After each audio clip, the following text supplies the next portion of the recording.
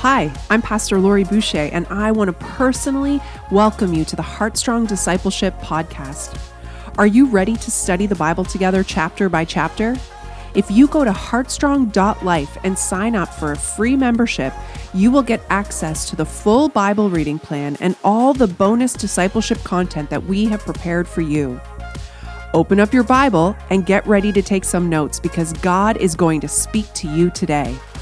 Let's become heartstrong disciples together through the study of God's Word.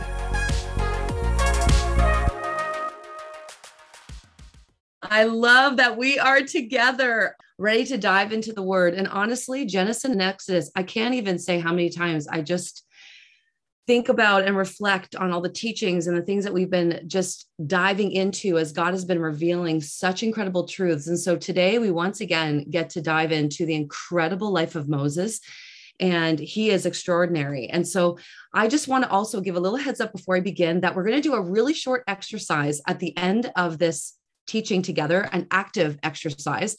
So have a highlighter or a pen and paper ready, actually a pen and paper too, because you're going to be writing something down and or highlighting in your Bible. It's just a neat way. We're going to just look at a piece of scripture. So have that ready. I'll let you know when it's time. You won't miss it. I'll set you up. It'll be right for near the end of my teaching. But let's start with our May memory verse. And it's such a powerful one, 1 John 4:15-19. And it says this: whoever confesses that Jesus is the Son of God abides in him and he in God. So we have come to know and to believe the love that God has for us. God is love, and whoever abides in love abides in God, and God abides in him. By this is love perfected with us, so that we may have confidence for the day of judgment, because as he is, so also are we in this world. There is no fear in love, but perfect love casts out fear. For fear has to do with punishment, and whoever fears has not been perfected in love. But we love because he first loved us. There is the summary of the gospel right there. We love because he first loved us and all that he's provided and done. So the heart of today, today we'll be studying Exodus 6. And as we move through this chapter, we can find great encouragement that just as God promised to provide and care for Abraham, Isaac, and Jacob in past generations, he will care and continue to care for the Israelites now. God has not abandoned them. And I love this. We keep saying this. God will keep his covenant. God will give them the land he promised in the land of Canaan. Now, in chapters 3 and 4, Moses had many objections, and Alan went through that last week. He questions who he is. He questions who God is, and the fact that no one will believe him. And he has issues with his speech, and then he asks God to send someone else. I think we can all identify with Moses. We then went on to read this weekend in chapter 5 that Moses does go to Pharaoh and says what God commands him to do and to say, only to see things get worse. So Moses ends chapter 5 telling God how things are not working out and questioning God and protesting concerning his plan, why God is sending him, and how it is unfolding. So the beginning now that we're going to be studying today is Exodus 6. And this starts by continuing God's answer and affirmation to Moses and to his objections. Now God responds with the comfort of assurance. Isn't that beautiful? He responds with a comfort of assurance and is patient with Moses. He confirms his plan, his power, and that Moses is the one that he is choosing and how he will be with him. And he affirms once again his personal name. It was difficult for Moses and for the Israelites to trust God. And just like us, in the midst of really difficult times or in the season of waiting, it can be hard for us to trust God. However, God personally reveals himself to Moses, and this revelation transforms him, Israel, and continues to transform us today. Now, these scriptures are to encourage us that when we feel discouraged, disqualified, fearful, unsure, alone, or once again are in a season of waiting, God's promises never fail. He is the same God that was with them, that is with us. So let's pray before we dive in. Father, we thank you for the promise of your word. And we thank you that you are a covenant keeping God. Thank you that your word is living and active. And we ask for you to go into the deepest recesses of our spirit and to bring light and truth. We need to be guided by you. May your word lead us. May your word be the filter that we look through life through, because it truly is the way of your heart. And so, God, we thank you for what you're going to do today. Thank you for your promises. Thank you for the power of your word. And we are ready for all that you want to teach us. Come, Holy Spirit, we open our heart to you in Jesus' name. Amen. Well, let's read right from the word. I only have one chapter again. I feel like I keep getting let off early. This is the second time I've taught and I get one chapter. Woohoo. So we're going to read it. So you can just take your Bible. I'm reading from the ESV.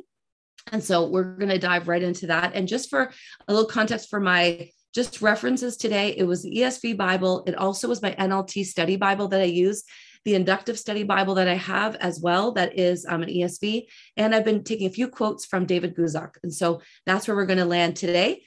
So let's read starting Exodus 6, verse 1. Here we go. But the Lord said to Moses, now you shall see what I will do to Pharaoh, for with a strong hand he will send them out, and with a strong hand he will drive them out of his land. God spoke to Moses and said to him, I am the Lord. I appeared to Abraham, to Isaac, and to Jacob as God Almighty, but by my name, the Lord, I did not make myself known to them. I also established my covenant with them to give them the land of Canaan, the land in which they lived as sojourners. Moreover, I have heard the groaning of the people of Israel, whom the Egyptians hold as slaves, and I have remembered my covenant. Say therefore to the people of Israel, I am the Lord, and I will bring you out from under the burdens of the Egyptians, and I will deliver you from slavery to them, and I will redeem you with an outstretched arm and with great acts of judgment. I will take you to be my people, and I will be your God. And you shall know that I am the Lord your God, who has brought you out from under the burdens of the Egyptians. I will bring you into the land that I swore to give to Abraham, to Isaac, and to Jacob. I will give it to you for a possession, for I am the Lord. Moses spoke thus to the people of Israel, but they did not listen to Moses because of their broken spirit and harsh slavery. So the Lord said to Moses, go in, tell Pharaoh, king of Egypt, to let the people of Israel go out of his land. But Moses said to the Lord, behold, the people of Israel have not listened to me. How then shall Pharaoh listen to me? For I am of uncircumcised lips. But the Lord spoke to Moses and Aaron and gave them a charge about the people of Israel and about Pharaoh, king of Egypt, to bring the people of Israel out of the land of Egypt. Now we're going to move to the genealogy. And like Pastor Jay said, I will let you read that at your own time. And I'll pull a few snippets from it, but we'll just skip ahead over to verse 26. Here we go. These are the Aaron and Moses to whom the Lord said, bring out the people of Israel from the land of Egypt by their hosts. It was they who spoke to Pharaoh, king of Egypt, about bringing out the people of Israel from Egypt. This Moses and this Aaron. On the day when the Lord spoke to Moses in the land of Egypt, the Lord said to Moses, I am the Lord. Tell Pharaoh, king of Egypt, all that I say to you. But Moses said to the Lord, behold, I am of uncircumcised lips. How will Pharaoh listen to me? Wow, this is a power-packed chapter. So I'm going to start with verse 1, and I'm just going to read some of the portions of scripture and unpack it together. So verse 1, then the Lord said to Moses, now you shall see what I will do for Pharaoh. With a strong hand, he will let them go, and with a strong hand, he will drive them out of his land. Now you shall see what I will do to Pharaoh, is what I want to focus on here. This is a follow-up from chapter 5. Moses was discouraged, and God's reply to Moses showed that he wanted Moses to know that he was in control. The phrase, what I will do to Pharaoh, you will see repeated and also used when he refers to the plagues. So it is likely this is God telling Moses that he will act. God promised that not only would Pharaoh let the children of Israel leave, but that Pharaoh would drive them out with a strong hand. This seemed impossible after Pharaoh's initial reaction to Moses. However, this message from the Lord is letting Moses know that his work will be so complete that Pharaoh will compel Israel to leave, and it truly will be a miracle. Verses 2 to 5. And God spoke to Moses and said to him, I am the Lord. I appeared to Abraham, to Isaac, and to Jacob as God Almighty, but by my name, Lord, I was not known to them. I've also established my covenant with them to give them the land of Canaan, the land of their pilgrimage in which they were strangers. And I have also heard the groaning of the children of Israel, whom the Egyptians kept in bondage, and I have remembered my covenant. I love that phrase. And we talked about it last week. I am the Lord. This statement to Moses, I am, translates, as we heard in Hebrew, Yahweh.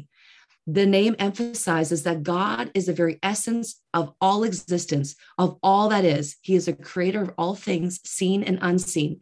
He is reminding Moses of his great name and revealing his personal name, Yahweh.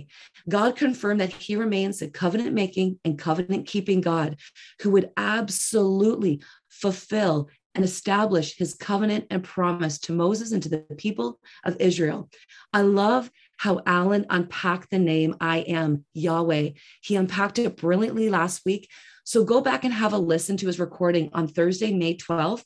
There is so much to unpack just with that I don't want to take away today from, not even take away. I want you just be able to go in and mind, because he just did it such a brilliant job. So listen to his teaching on that if you haven't had a chance to do so. It was so good.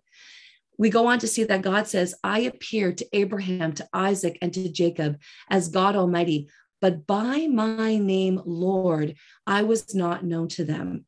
I love here what David Guzik said. I'm just going to quote this. He says, the patriarchs were privileged to know the God who made the covenant, but for them, the covenant was not fulfilled. The patriarchs knew God as the maker of the covenant. Moses and the generation of Exodus would now know God as the one who fulfilled his covenant. And we also see this name as we move on now in this verse that we see God Almighty. It's such a beautiful word. He is God Almighty. The patriarchs knew God Almighty, which is translated from Hebrew as El Shaddai. Now, El Shaddai means that God is enough. I love all these words of God, Yahweh, El Shaddai, Almighty. So El Shaddai means the all-powerful, the one who is sufficient. God truly is the source of all. Yahweh, the essence of all. He is also the source of all in El Shaddai. The emphasis seems to be on how God is being revealed and how he wants to be known. Abraham knew the name Lord, but God did not reveal himself to Abraham as Lord, his personal name, Yahweh. In light of the word to know, where the knowing is based on experiencing God and the revelation of his fulfillment of his promise, his personal revelation, it means that the patriarchs did not know him. They did not know him as the keeper and fulfiller of the covenant, as I've mentioned before, which is the major aspect of Yahweh. So we go on to suggest that the name Yahweh was not known before today with Moses in this present time. So Abraham, Isaac, and Jacob receives the covenant, but did not experience fulfillment of it. However, we see a consistent message now through Genesis and now into Exodus with Moses that God always fulfills his promises, but in his time. And God is now also revealing his personal existence, his personal essence, his personal name, and that he is the source. He is Yahweh.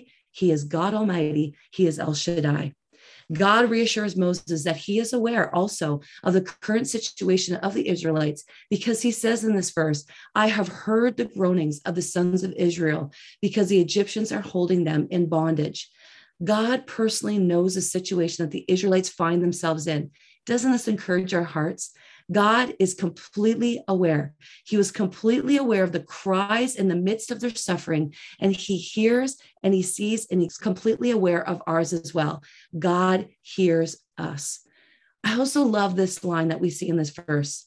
I have remembered my covenant. God remembers his covenant. Now, covenant was an agreement between two parties. Usually one of the parties was more superior to the other. And I love this. A covenant contained permanent pledges that were made to one another. I want to say that again. Permanent pledges that were made to one another.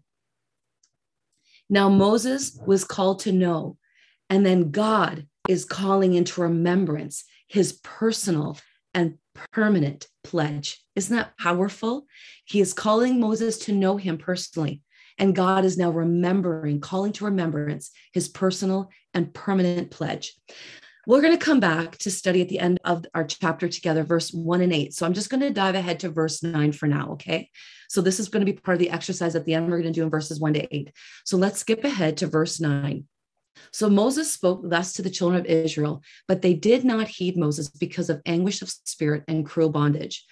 They did not heed Moses. That is a phrase I want to focus on here. After Moses spoke about what God had told him, the children of Israel were stuck in misbelief and they were miserable. They also definitely doubted the messenger of Moses. And many of us can find ourselves in the same place and find it hard to trust God and believe that he is for us. And this is why even in the New Testament, Paul says that we cannot be conformed to this world, but we need to be transformed by the renewing of our mind. And we find that in Romans 12. They had this because there was anguish of spirit and cruel bondage.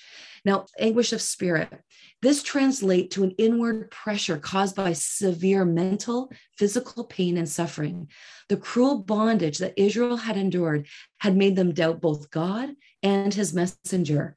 The centuries of being slaves had made them now think like slaves instead of people of the covenant. Pharaoh was bigger in their eyes than God. Ezekiel 20, 5-9 also shows us why God was so small and Pharaoh was so big in Israel's heart during this time. This is what it says in Ezekiel. On the day I chose Israel, I swore with an uplifted hand to the descendants of Jacob and revealed myself to them in Egypt.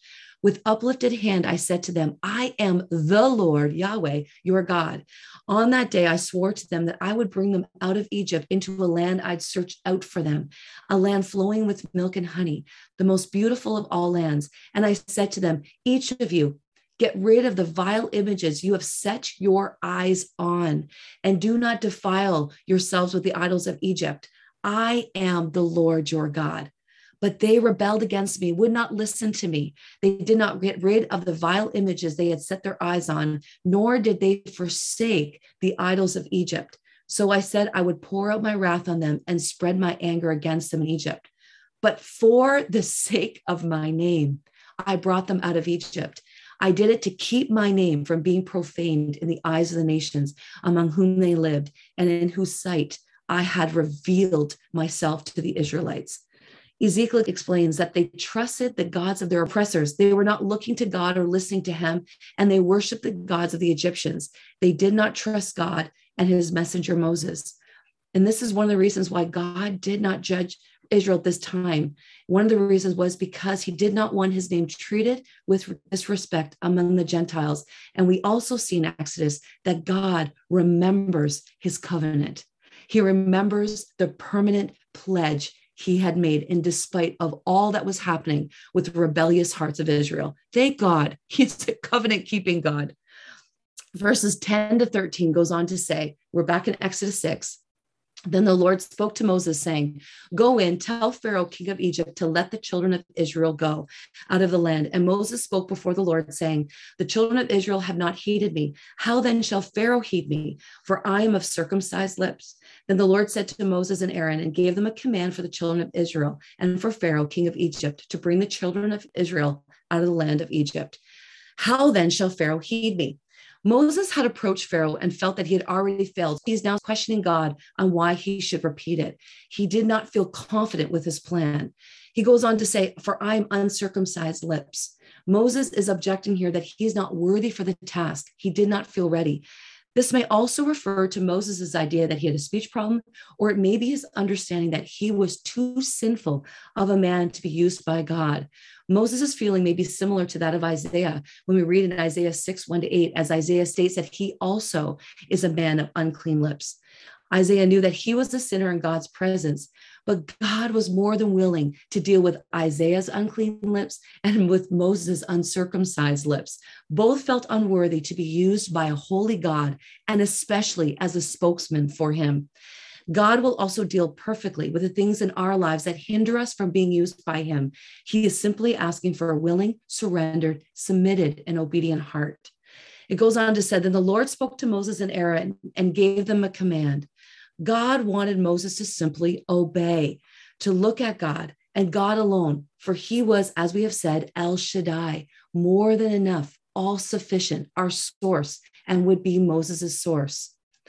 Verses 14 to 25, you can read this on your own, as we've said, but I want to pull out a few things in verse 16. It says, the sons of Levi according to their generations. Now, the genealogy stops in this passage of scripture here to focus on the tribe of Levi, to preserve the family history of Aaron and Moses. Now, the tribe of Levi and their future families would be given specific duties in the service of the Lord and his tabernacle. And verse 20 in the genealogy says that she bore him, Aaron, and Moses. Now, this passage not only tells us the ancestors of Moses and Aaron, but also some of Aaron's descendants. So this is very important, having to do with the tribe of Levi and how we're going to see this now unfold coming into Exodus, but also into Leviticus and Numbers. We're going to see this unfold. So this portion of scripture is important because the priesthood will eventually come from the family of Aaron and will be passed down to his descendants. So it's important that we know who his descendants were. Now we're moving ahead now to verses 28 and 30. And it says this, and it came to pass on the day the Lord spoke to Moses in the land of Egypt, that the Lord spoke to Moses saying, I am the Lord. Speak to Pharaoh, king of Egypt, all that I say to you. But Moses said before the Lord, behold, I am of uncircumcised lips, and how shall Pharaoh heed me? And God says, speak to Pharaoh, king of Egypt, all that I say to you. I love that line. God previously commanded Moses to speak to Pharaoh. After the first disappointing experience, Moses now hesitates in his obedience, and he states, but I'm of uncircumcised lips. God is going to use Moses despite Moses' experience and despite how Moses feels he can be used of God. God is going to move in this unexpected time, in this unexpected place, through an unexpected person in an unexpected way. Now, I would love us, as we're talking about God using Moses, I want to just go back and want to personalize a little bit of this scripture today. We're going to be getting into a lot of the theology, and there's going to be a lot coming in the scriptures ahead. But I just thought I would change it up just for a moment this morning and just dive in a bit devotionally. And as we're taking in the knowledge and the truth of God, I would allow the Lord to bring a fresh revelation of the scripture as we look at the practical application today in your life. So I want you to take your pen and paper or your highlighter, if you feel comfortable highlighting your Bible. And I want to look back at verses 1 to 8. And then I'm going to finish up with a following just segment of what God promises to do. This is something I learned many years ago in my study as I would study the Word of God. And the knowledge of the Word of God is so critical. We have to understand what God is telling us, the study of God's Word. However, we also have to be able to apply God's Word and to activate what God is saying to us and how we can walk that out. I want you to take a moment, and as I slowly read verses 1 to 8, I want you to highlight all the actions of God, what God is saying he is going to do. And I love doing this in scripture. When I've studied the Word of God, I will stop and I will look back at the portion of scripture that I've just studied and dove into. And I will say, okay, God, I'm going to do a bit of a devotional in my life today. I'm going to look at what are the actions, the actual movement of your presence and your power that you are showing me in your word. So I want you to underline or write down every time you say, I will, okay, or what you see God saying he's going to do. This is what my paper does. There's going to be 2 columns. So one column, I want you to write, God will. You're going to do this after. You might do this now quickly with pen, or you might just highlight it, but I'm going to show you what to do after because I just want this to come alive. It's really powerful.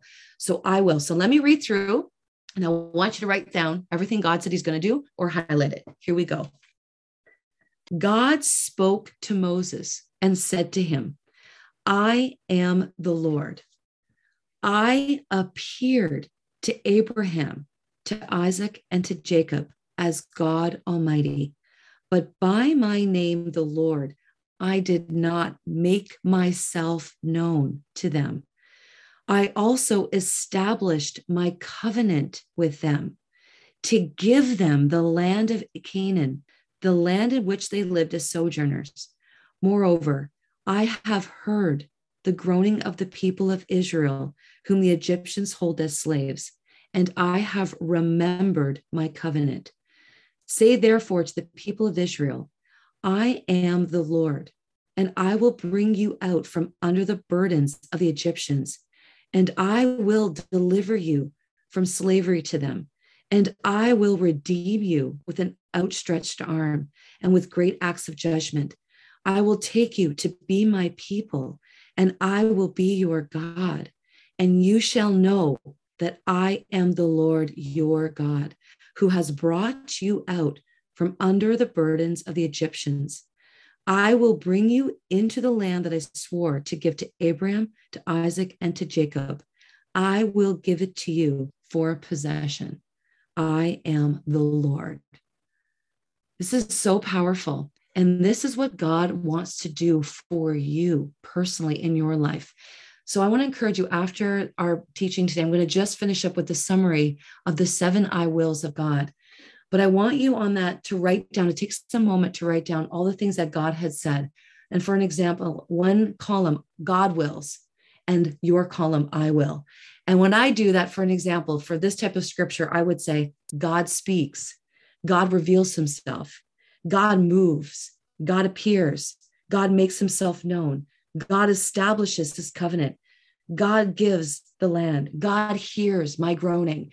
I'll just go through everything God is showing me who he is. And then in the opposite, I'll do, I will speak his words. I will obey. I respond to what God is saying. You know what usually happens? God's list is this big and my list is this big.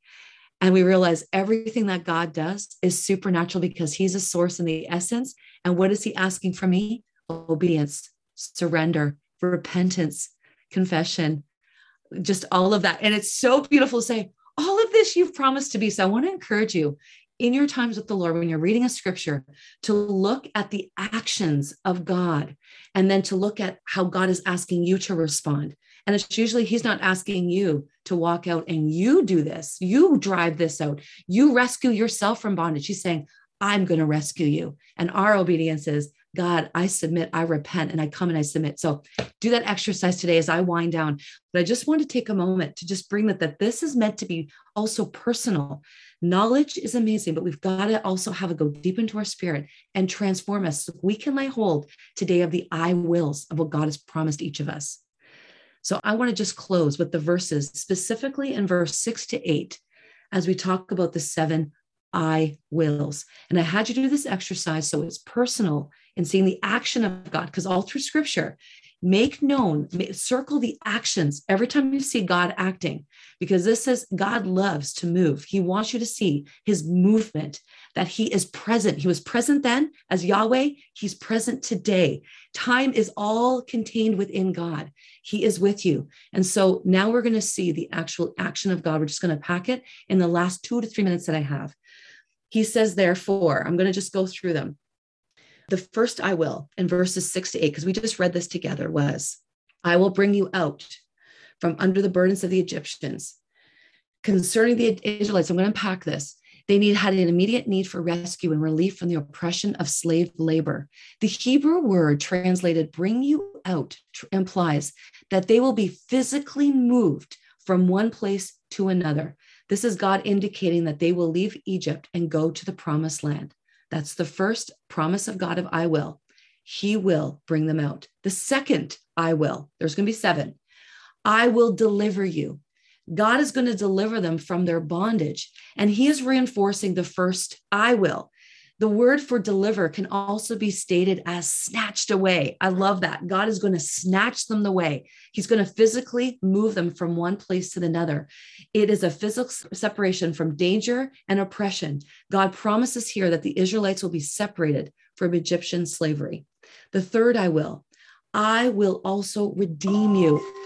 God goes on to say that with an outstretched arm and with great judgments, God describes how he will accomplish this bringing out and how he will redeem them. The word redeem is the same used in the book of Ruth to describe a kinsman redeemer. A kinsman redeemer is someone who acts as a guardian of the family and looks out for the family's interests. And you can read more about this in Ruth 3. Here, the Lord is the one acting as a redeemer of Israel. He is bringing salvation, acting powerfully to bring salvation for his people. The fourth, I will take you for my people. The Hebrew is literally, I will take you to me as a people. God will deliver them, but they now belong to them. He's delivering them, but he's saying, I'm delivering, but you belong to me. This is similar to Paul's statement in 1 Corinthians 7:23, where he tells the Corinthians, you are bought with a price. You are not your own, asserting that Christians belong to him because of what was done at the cross. The fifth, I will be your God. God again declares that he is Yahweh, and it is by this name, Yahweh, that he will be known to Israel as a deliverer from slavery, their slavery in Egypt. God continues to confirm his covenant. The sixth, I will bring you. God is promising to bring them to the land which he swore to Abraham, Isaac, and Jacob. And the Hebrew word for I swore is literally, I raised my hand. This states that the Lord took a solemn oath to give them the land. God will give the promised land to Israel. He has given a solemn oath, and he gave a covenant, which is a permanent pledge. Woo.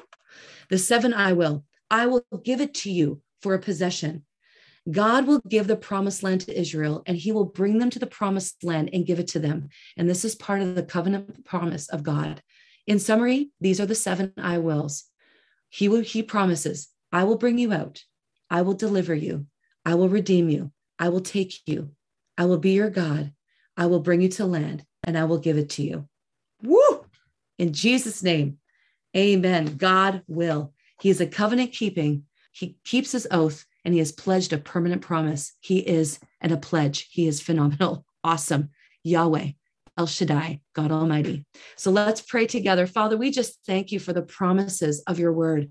Right now, we thank you that we can take these words, and we thank you that you promise to be with us. You promise to deliver us, redeem us.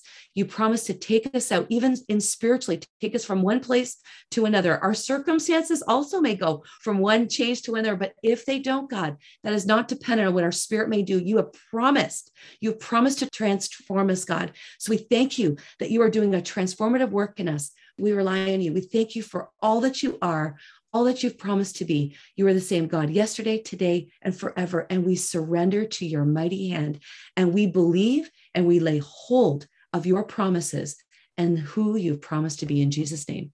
Amen. Amen. Thank you for joining us for today's Bible study. Don't forget to visit heartstrong.life to access our daily blog for even more encouragement. Visit the Heartstrong shop with all kinds of awesome merch like hoodies, t-shirts, and mugs to remind you of this awesome journey of discipleship that you are on. Log in to heartstrong.life to access all your member content, resources, and downloads. We have live Bible studies for adults, students, and a Bible boot camp for kids. Let's become Heartstrong disciples together.